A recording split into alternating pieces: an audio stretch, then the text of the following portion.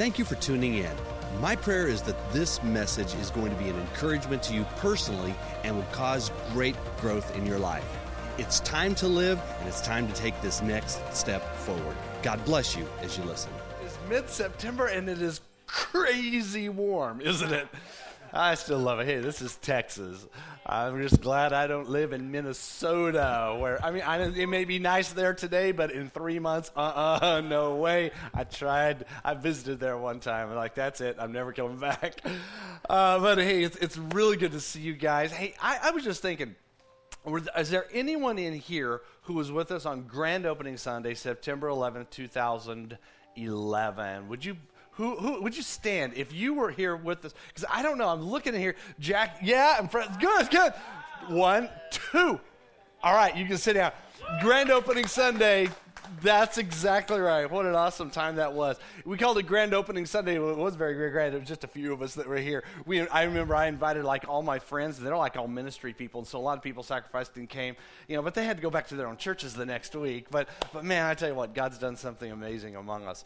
Well, here's what I'd like for you to do. I'd like for you to get your Bibles out and open them up to the book of Joshua. Joshua chapter 1, verse 6. Joshua 1, 6. Bible apps. I like to follow along with this passage I'm about to show you. It's a real important one in the Bible. We live in the heart of a really great city. But at the same time, the pressure is on. Now, I've lived in a variety of sizes of cities throughout all of my years. But here's one thing I've noticed. It seems like the larger the city, it feels like the more pressure there is to worry about what people think. Pressure to conform to whatever. It's like, hey, if you're going to thrive, you got to make everybody happy, right? Wrong. But the thing is, we act like that. We still do. We do. We act like that far too often, and sometimes we don't even realize we're doing it. We hide our flaws. We put up these phony plastic fronts, and it's just all this thing about we got to look good, got to look good, got to look good. But the thing is, this has been going on really throughout all of history. Whenever people cluster, that tends to happen. And you know what? Another thing we do is we assign labels to people. We do. We find a label for them. We categorize them into groups according to their ethnicity or social standing or possibly occupation or education or generation or income level. We do that, and that's one of the things that kind of frustrates me. I know culture does that, but I really love the church, because in the church you can have the millionaire sitting next to the homeless man, and it doesn't matter what color you are, it doesn't matter what your background is, it doesn't matter how good you are or how bad you are, the church is for you. But when I was in junior high, I was living in Harlingen, Texas. Anyone ever lived in the Rio Grande Valley, McAllen, Brownsville, Harlingen? Yeah, Rio Valley people. Yeah, it's good to see y'all. I went to Harlingen High School, so you guys know where that is. You may not know where the one was that I went to, but when I was in junior high, I went to junior high and there in Harlingen, and at that time there were two basic categories you could fit into. You were either going to be what's called a surfer or a kicker.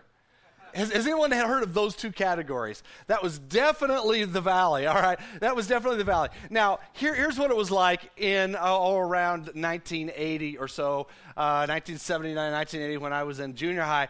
A surfer didn't necessarily literally surf. Most didn't at all. But they listened to pop music, and they had to wear Levi's jeans, and they wore surf shirts like Hang Ten and OP, Ocean Pacific. How many of you guys wore Hang Ten or OP? Any of y'all? Yeah, that's right. See, we were good. We got this thing down. Some of you are still wearing them. It's like, wait, I don't know. But on the other hand, there were the kickers, and the kickers listened to country music. And it was very obvious the kickers wore Wrangler jeans. You could spot a kicker from a mile off. It's like, Wrangler, okay, we know what you are. Sometimes Western style shoots or cowboy boots, and And so I fit into the surfer category, and now I didn't surf, but I liked going to the beach, and I wore hang ten and OP, and that was kind of like what I did. And then when I got into high school, there were even more divisions. It just kept dividing up. But when you were in junior high, they were just like the two. One time I remember my best friend, John McKenzie, and he's actually a pastor now here up in Frisco. But John said, "Hey, Tim, I wouldn't you want to be a kicker?" I was like, I don't know. It's like, I don't want to wear Wranglers. Those look really uncomfortable. And so really, that was our conversation. And so he goes, well, hey, I've got some Copenhagen, and I would love for you to come meet me out under the stadium, and we can try it out and see if we want to be kickers. And so I just prayed, and I didn't do it. No, that's a lie. He opened it up in the hallway, says, smell of it, and I went, but of course acted like I liked it, so he put it back, and the kickers always had the circle in the back pocket, all right?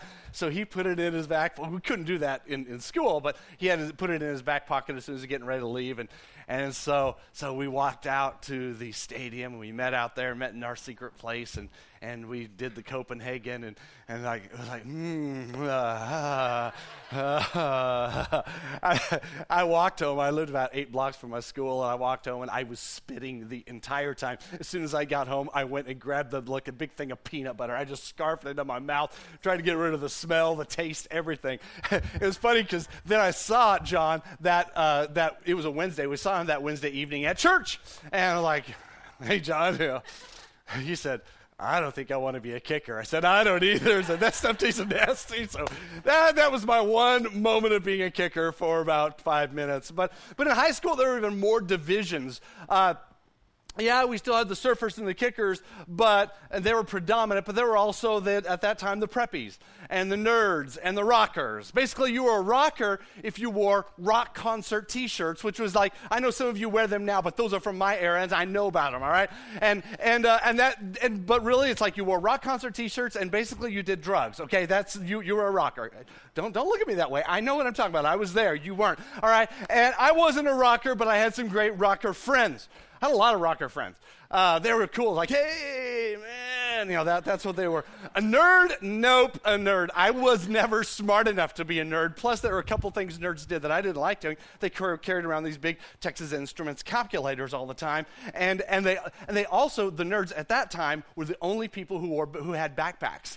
You didn't have a backpack unless you were a nerd, and so they could spot them a mile off. It's like, I don't want to do that. I don't want a backpack. Now everybody wears them, all right? You're a nerd if you don't wear a backpack. But then there were the preppies. I guess I could say I was more kind of like a surfing preppy, but never really a kicker. And I didn't like Copenhagen, and I refused to wear cowboy boots. And so but the thing is, as we move on, maybe it's not quite that harsh, but as we move on in life, we still have these little categories, and we have to conform to the category. And I just don't like that. To be honest with you, it's this attempt of culture to try to, where we feel like we have to try to fit in. Why? It's because we care a little too much about what other people think. But even though you're all grown up now, the culture is still trying to define you, and it's trying to tell you in all kinds of different ways how to measure up. And that's actually the opposite of what the church is supposed to do. You see, what the church does is the church builds faith. The church will increase hope. The church is a place where we bless one another, and we don't curse and put down other people because they don't look like us, act like us, or wear the same clothes as someone else. The church is not a place for an attitude of exclusion. Not at all. Not at all. Today, I'm going to challenge you personally to begin to care a little less about what other people think about you. I'm going to challenge you to embrace your flaws. You don't have to flaunt it, but you need to embrace it and own it. And move forward as a man or a woman of God, and you can do it full of God's power. See, the culture tells us that the powerful people are the ones who are the shiniest, the most polished and refined and wealthy and quasi-perfect type of people. And that these people are naturally strong, and they just automatically have this undaunted courage. They're born that way. But Jesus really taught us something radically different, because all that's a sham. I'm going to talk about that today. Really, it's time to break free from that feeling that you have to constantly conform to a script that's been handed to you by a culture. And you should no longer be driven by what you believe other people might think about you. I'd love for you to be set free today. I believe that really so much of the private pain in Christians' lives, it has its roots to do with fear of being really who you are. We don't want our imperfections to be out there. We don't want our problems to be discovered. And so what we do is we put up these false fronts, these masks, I guess you could say, and we don't really then operate in the power of God because we're so conscious about trying to look or act or do or talk a certain way. And then what happens this is true. What happens then is when you're alone and you find yourself all by yourself, you actually hate what you have become. And the results of all this kind of stuff is relationship pain, and then you end up with issues of rejection and resentment. It really feeds into deep loneliness and offense, and you kind of live in blame all the time and isolation. You can even lead to addiction and just constantly increasing doubt about everything.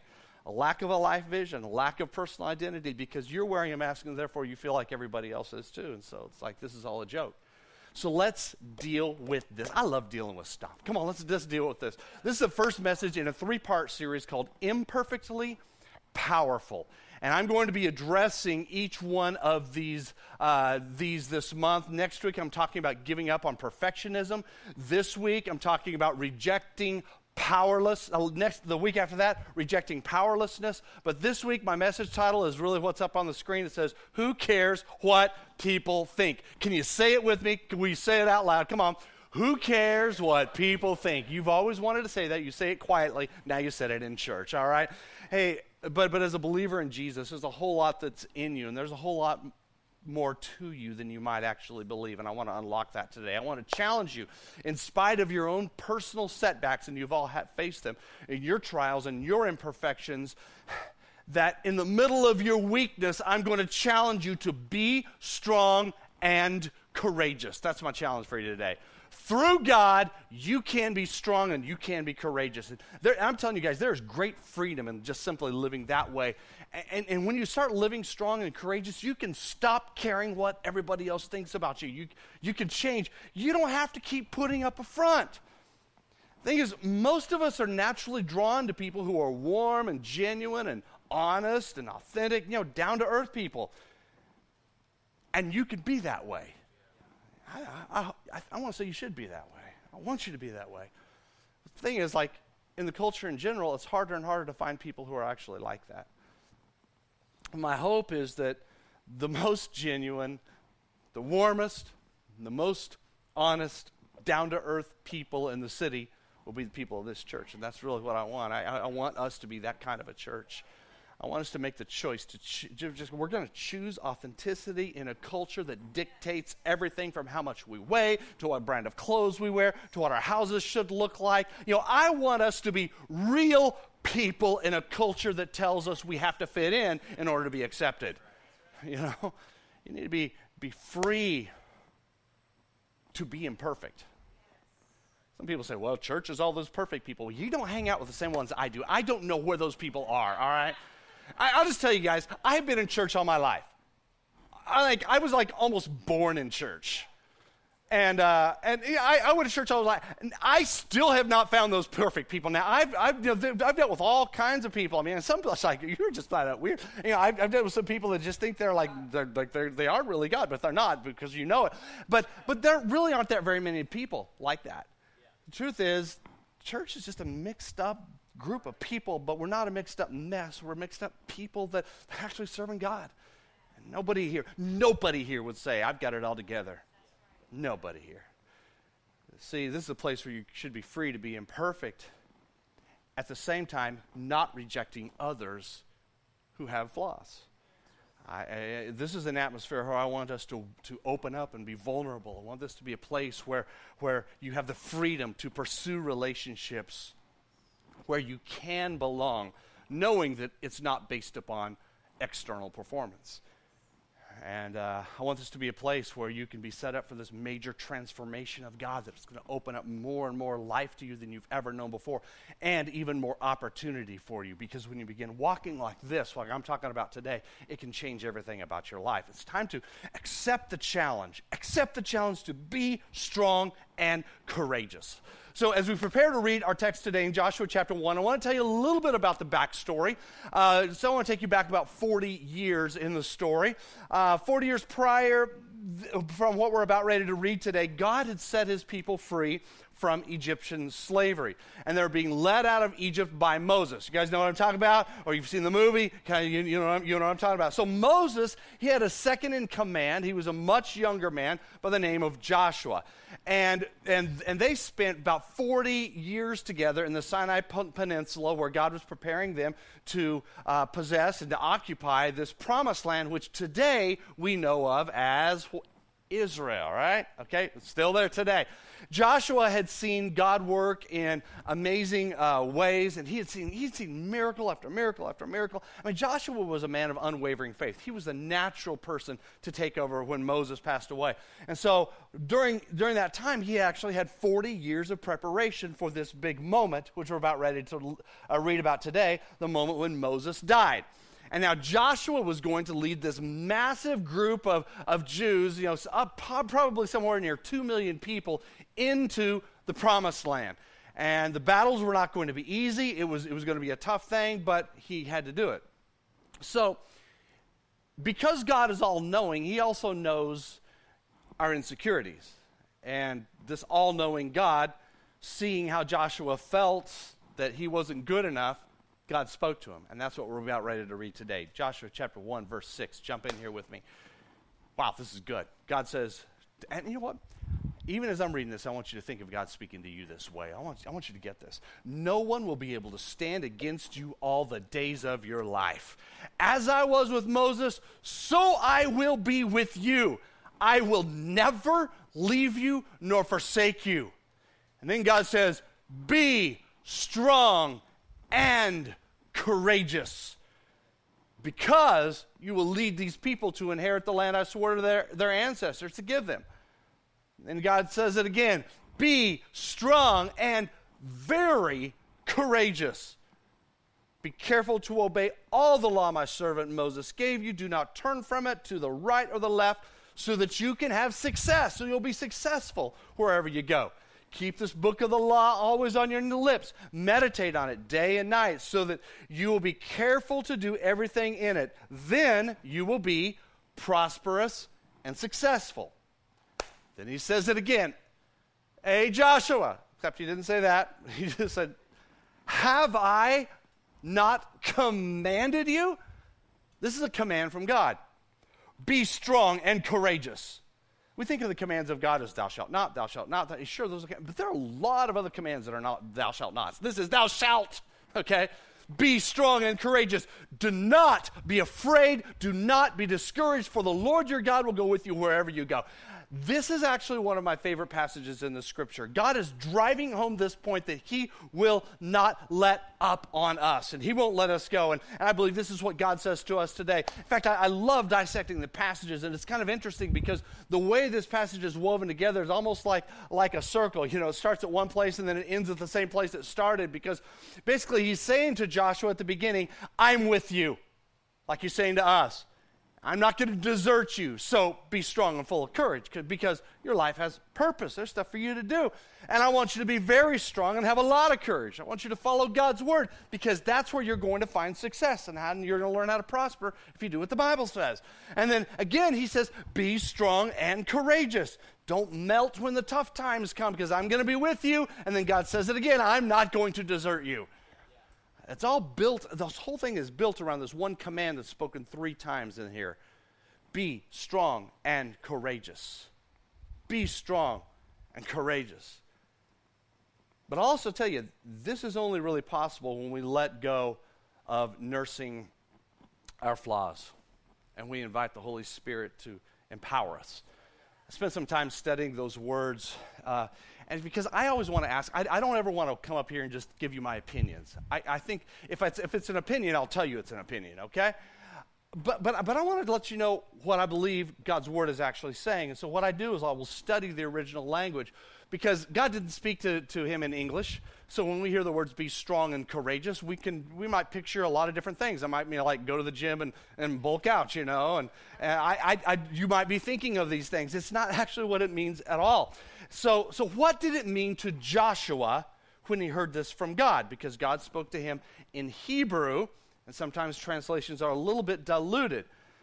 So let's look at what he says. Really, be strong and courageous means this. It means to strengthen yourself and be assured and make yourself firm, be determined, and be persistent. That's a command of God to be that way.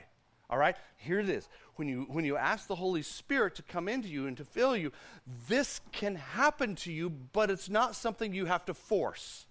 It's not something you have to conjure up and make it happen and force it to happen. It actually comes from God. Now, that's the beauty of it. Now, I also want to say this in contrast to what being strong and courageous is not. Because when God said be strong and courageous, he was not putting these images in his mind. Be strong and courageous does not mean to be a hero with an embodiment of perfection free from flaws and weaknesses. But that's the way we filter it quite often. In other words, show up and be real. Be honest. Let your true self be seen and allow God to strengthen and embolden you. It's time for us to stop asking questions like, what if other people don't feel I'm good enough? Or what if I allow my flaws to be seen and nobody likes what they see? Or what if everybody in my life really likes the fake me and the fake perfect me, which I know really isn't perfect, it's very fake? What if they like that better, and if they see this, that they won't like it? I'm just telling you guys, those what ifs are holding you hostage, and they are preventing you from being strong and courageous and actually stepping forward into who you should be, who God actually fashioned you to be. And I'll be honest with you, sure, there'll be people who may still put you down, people who will attack your appearance and your family, your parenting, your lovability. But in the midst of that, you can be real and imperfect. You can be strong and courageous. So today I'm going to give you 5 very simple principles that I'm going to ask you to embrace. And I want you to jot these down. Here's the first one. This is principle number 1. You have flaws. Just write it down. Just get it in. Come on, it's true. It's time to admit it, and you already know it. You're imperfect. You're flawed. Sometimes you're just jacked up. All right, let's just be honest with you. But at the same time, you're forgiven. And God himself, if you've asked Christ to come into your life, God himself actually lives inside of you. So when you're weak, you're actually strong because strength itself is in you. And you can be strong, at the same time when you're weak emotionally, weak relationally, weak physically, or weak financially. I like what Paul says. Paul is the one I'm going to talk about today because Paul is a perfect embodiment of this, and he put it all out there. He really did. This is the greatest missionary in the New Testament. This guy was a church planter like crazy. Look what he says in 2 Corinthians 11:29. He says, who is weak?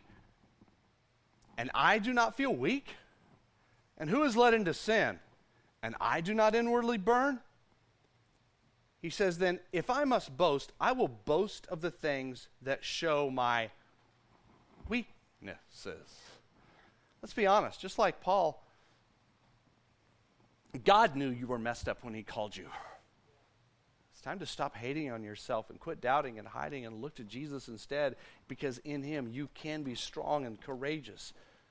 So that's the first one. Remember that you have flaws. The second one is this, is embrace your flaws. Just embrace them. And I say, well, I want to be perfect.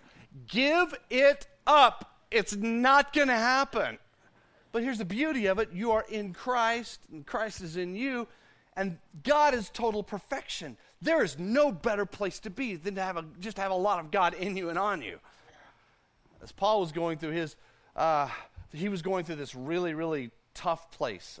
The scripture calls it a thorn in the flesh. He was going through this really tough, we don't know exactly what it was, but this is a time when his weaknesses and his flaws and his imperfections just seemed to be hammering on him. Again, we don't know what it was, but I love how he spoke about it, how he wrote about it. Look at this. He says this in 2 Corinthians 12:9. He said, 3 times I pleaded for the Lord to take it away from me. Sometimes you guys say, God, I don't like this weak area or this problem or whatever it is. But God said to me, well, my grace is sufficient for you. My power is made perfect in weakness. That's a paradox right there, because that's God.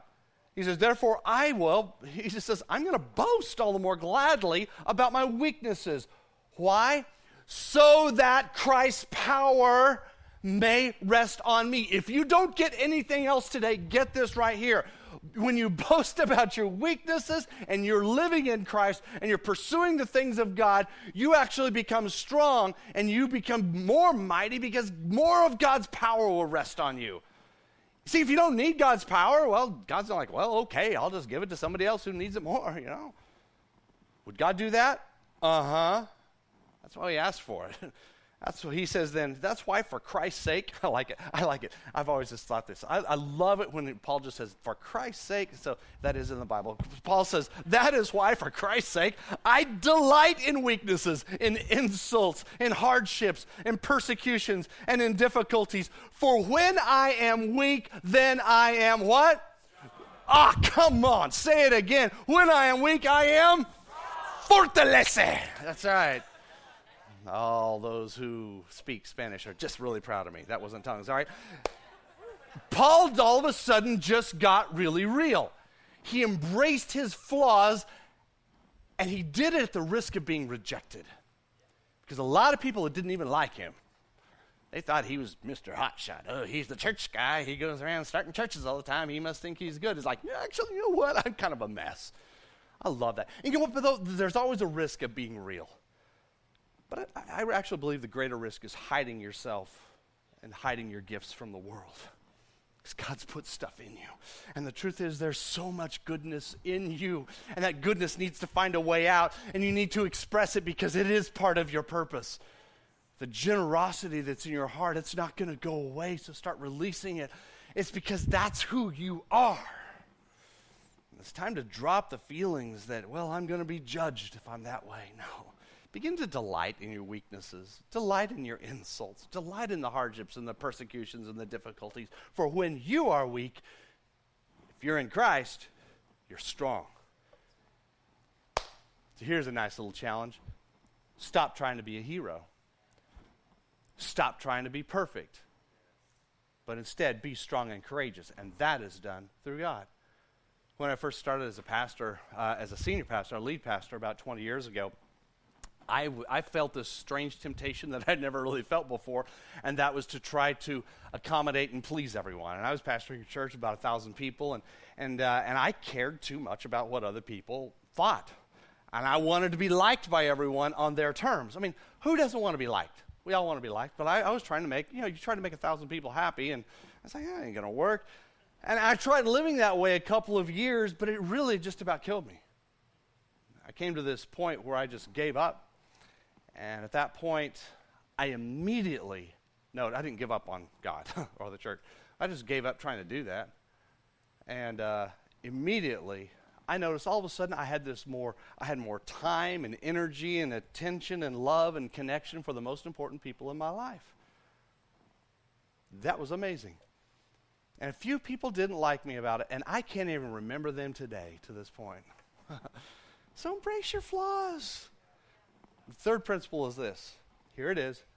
God is for you.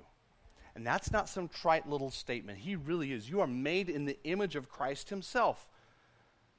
And so it's like what Paul said, the more problems you have, the more hang-ups you have, is actually an opportunity for more of the grace and the power of God that's available to you. Paul also said this. He said, if God is for us, then who can be against us? I mean, who cares what people think? In other words, God's on your side. God is for you. You can be strong and good. You got it. So embrace those flaws, knowing that God is 100% for you. And know this also, God can't stop loving you. That's the fourth principle. I mean, other people, yeah, they're going to stop loving you. That'll happen. But God, he can't. I mean, it's impossible. He can't. I mean, I'm far from perfect, and sometimes I get low. Sometimes I just feel really down. And but I used to feel like this, like, well, I don't know if God really loves me, and especially when I would like mess up and make bad decisions. But I learned to move through that, learned to advance through that when I understood, even as a pastor, that God does love me, always. But the truth is, nobody's perfect. I mean, only Jesus. So God knows already that perfect people don't exist, and you're not them. None of us are. We all fail. But God's love for you is bigger than your mistakes.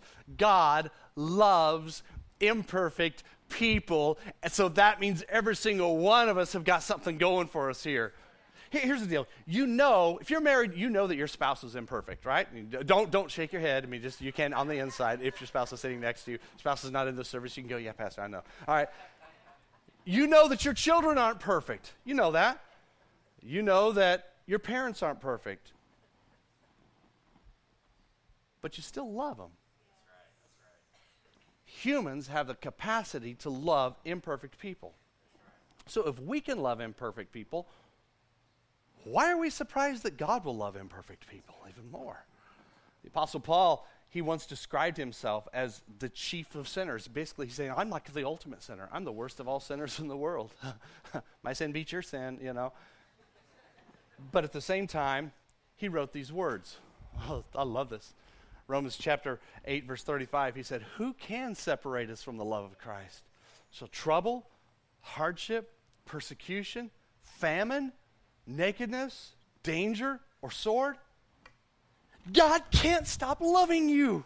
And he gave himself on the cross for you and me. He died for you. Thing is, if you were the only person in this world, Jesus Christ would have died for you. So the love of God is deeply personal. Plus, there's nothing that you can do to make God love you more. And there's nothing you can do to cause God to love you less. Basically, it's this: God in his great love embraces everyone who puts their faith in Jesus, and he sets up an eternity for you that's far beyond your ability to comprehend or understand. And you're justified by your own faith. The result of that is a changed life because of what God does in you. When the Holy Spirit comes to live in you, your life changes, and that's a good thing. You don't even have to force it. You no longer even live your old life, but you live a new one by faith in the Son of God. And this fifth principle about the never-ending love of God, what it does to us, is really the whole crux of this message. That never-ending love of God, here's what it is God's love makes you strong and courageous. That's what it is. It's the love of God being important. That's making you strong and courageous. Once you fully embrace that love, allow yourself to be just filled and inundated with his Holy Spirit, God's power begins to flow through you. You are strong and courageous. Paul said this. Come on, this is another beautiful passage from him. This guy, he wrote some good stuff on this topic. He said, we are more than conquerors through him who loved us. Now catch that. He didn't say we are conquerors. We're like above a conqueror. And since there's no word for that, we'll just say more than conquerors. That's pretty good. Through him who loves us. That means strength and courage right there. And then he says, for I'm convinced that neither life, nor death, nor life, neither angels nor demons, nor heavenly rulers, neither the present nor the future, nor any powers, nor height, nor depth, nor anything else in all creation will ever be able to separate us from the love of God that is in Christ Jesus our Lord. See, knowing this, you can overcome being obsessed with other people's opinions of you. You don't have to pander to other people when you get this. You don't have to pander to the culture anymore. You don't have to play the game. You can just simply dive deep into the love of God and be yourself, full of his strength and his power. And that's what God wants for you. That's what I want for you, and that's what I want this church to be full of a bunch of people that are full of the Holy Spirit, not full of themselves, full of the Holy Spirit, just saying, I am who I am, but God in me is a whole lot better than me. Really, that's my heart, that's my desire. God's love for you, it's unconditional. God's love for you, it is wholehearted. God's love for you is continual. Get that. That should boost you right where you are right now. You can be strong and courageous. Your best is yet to come. You can make a difference in this world because the God of love dwells in you. That'll bolster your confidence right there, knowing that everywhere you go, you're carrying God with you. And God's power is flowing through you, so therefore you can be real. And you don't have to be afraid of people anymore. You don't have to worry that you might not be liked. You can be yourself. You can be authentic. How does this apply to life on your cultural street during the week? Well, this little axiom is good. It says the flawed, strong, and courageous person exudes authenticity. Exudes authenticity. Authenticity will actually open doors for you on your cultural street because people want to be around real people, and you know it's true, right? You don't like being around phony plastic people. Yeah, you don't. I love being around strong and courageous people also, don't you? You want to walk in this? Be strong and courageous. It's a gift from God. I'd like for there to be no movement at this time. I'd like for you just to lock yourself in with you and God for just a moment. Maybe you're here today and you've never really surrendered your life to Jesus, and possibly you've drifted from relationship with God. I don't know where you are spiritually. I can't see inside. But if you want to know the Jesus that I'm talking about and you want a new beginning, you want a fresh start, I'm going to give you an opportunity to respond just simply by lifting your hand. And when you do that, you're just letting me know, man, I'm ready to take this step. I want to follow Jesus. And know this, though, Jesus loves you more than you can understand or comprehend, and he died for you so that you can have life and life to the full. And today it's your time to live. So if you want to be included in this prayer, surrender your life completely to Jesus. When I count to 3, lift your hand so that I can see it. And then we're going to pray together. It'll be that wonderful moment. Is that you? Are you ready to make this decision to follow Jesus? Would you lift your hand? 1, 2, 3. Lift it up. All of the room. Thanks. Thanks. Who else? Thanks. Thank you so much. Put your hands down. Here's what I'd like for you to do. I'd like everyone to look up at me. If you lifted your hand along with the rest of the congregation, I'm going to ask us all to stand right now. Will you do that? I'm going to ask you to stand. If you lifted your hand, I want you to pray these words with me. Pray it with me and mean it from the bottom of your heart. A congregation of believers, I want you to pray this as well. Pray these words right here. Dear Jesus, thank you for dying for my sin. I believe you're the Son of God. Please forgive my sins. It's time for me to live. I give up my past, and I embrace the future that you have for me. Thank you for strength and courage. In Jesus' name, amen. Amen. For those of you who prayed that prayer, welcome to the family of God. In fact, congregation, will you say this? Yeah. Have you discovered your street of influence? Whether it be family, government, business, arts and entertainment, faith, health and vitality, or education, head over to culturalstreets.com and discover your street today.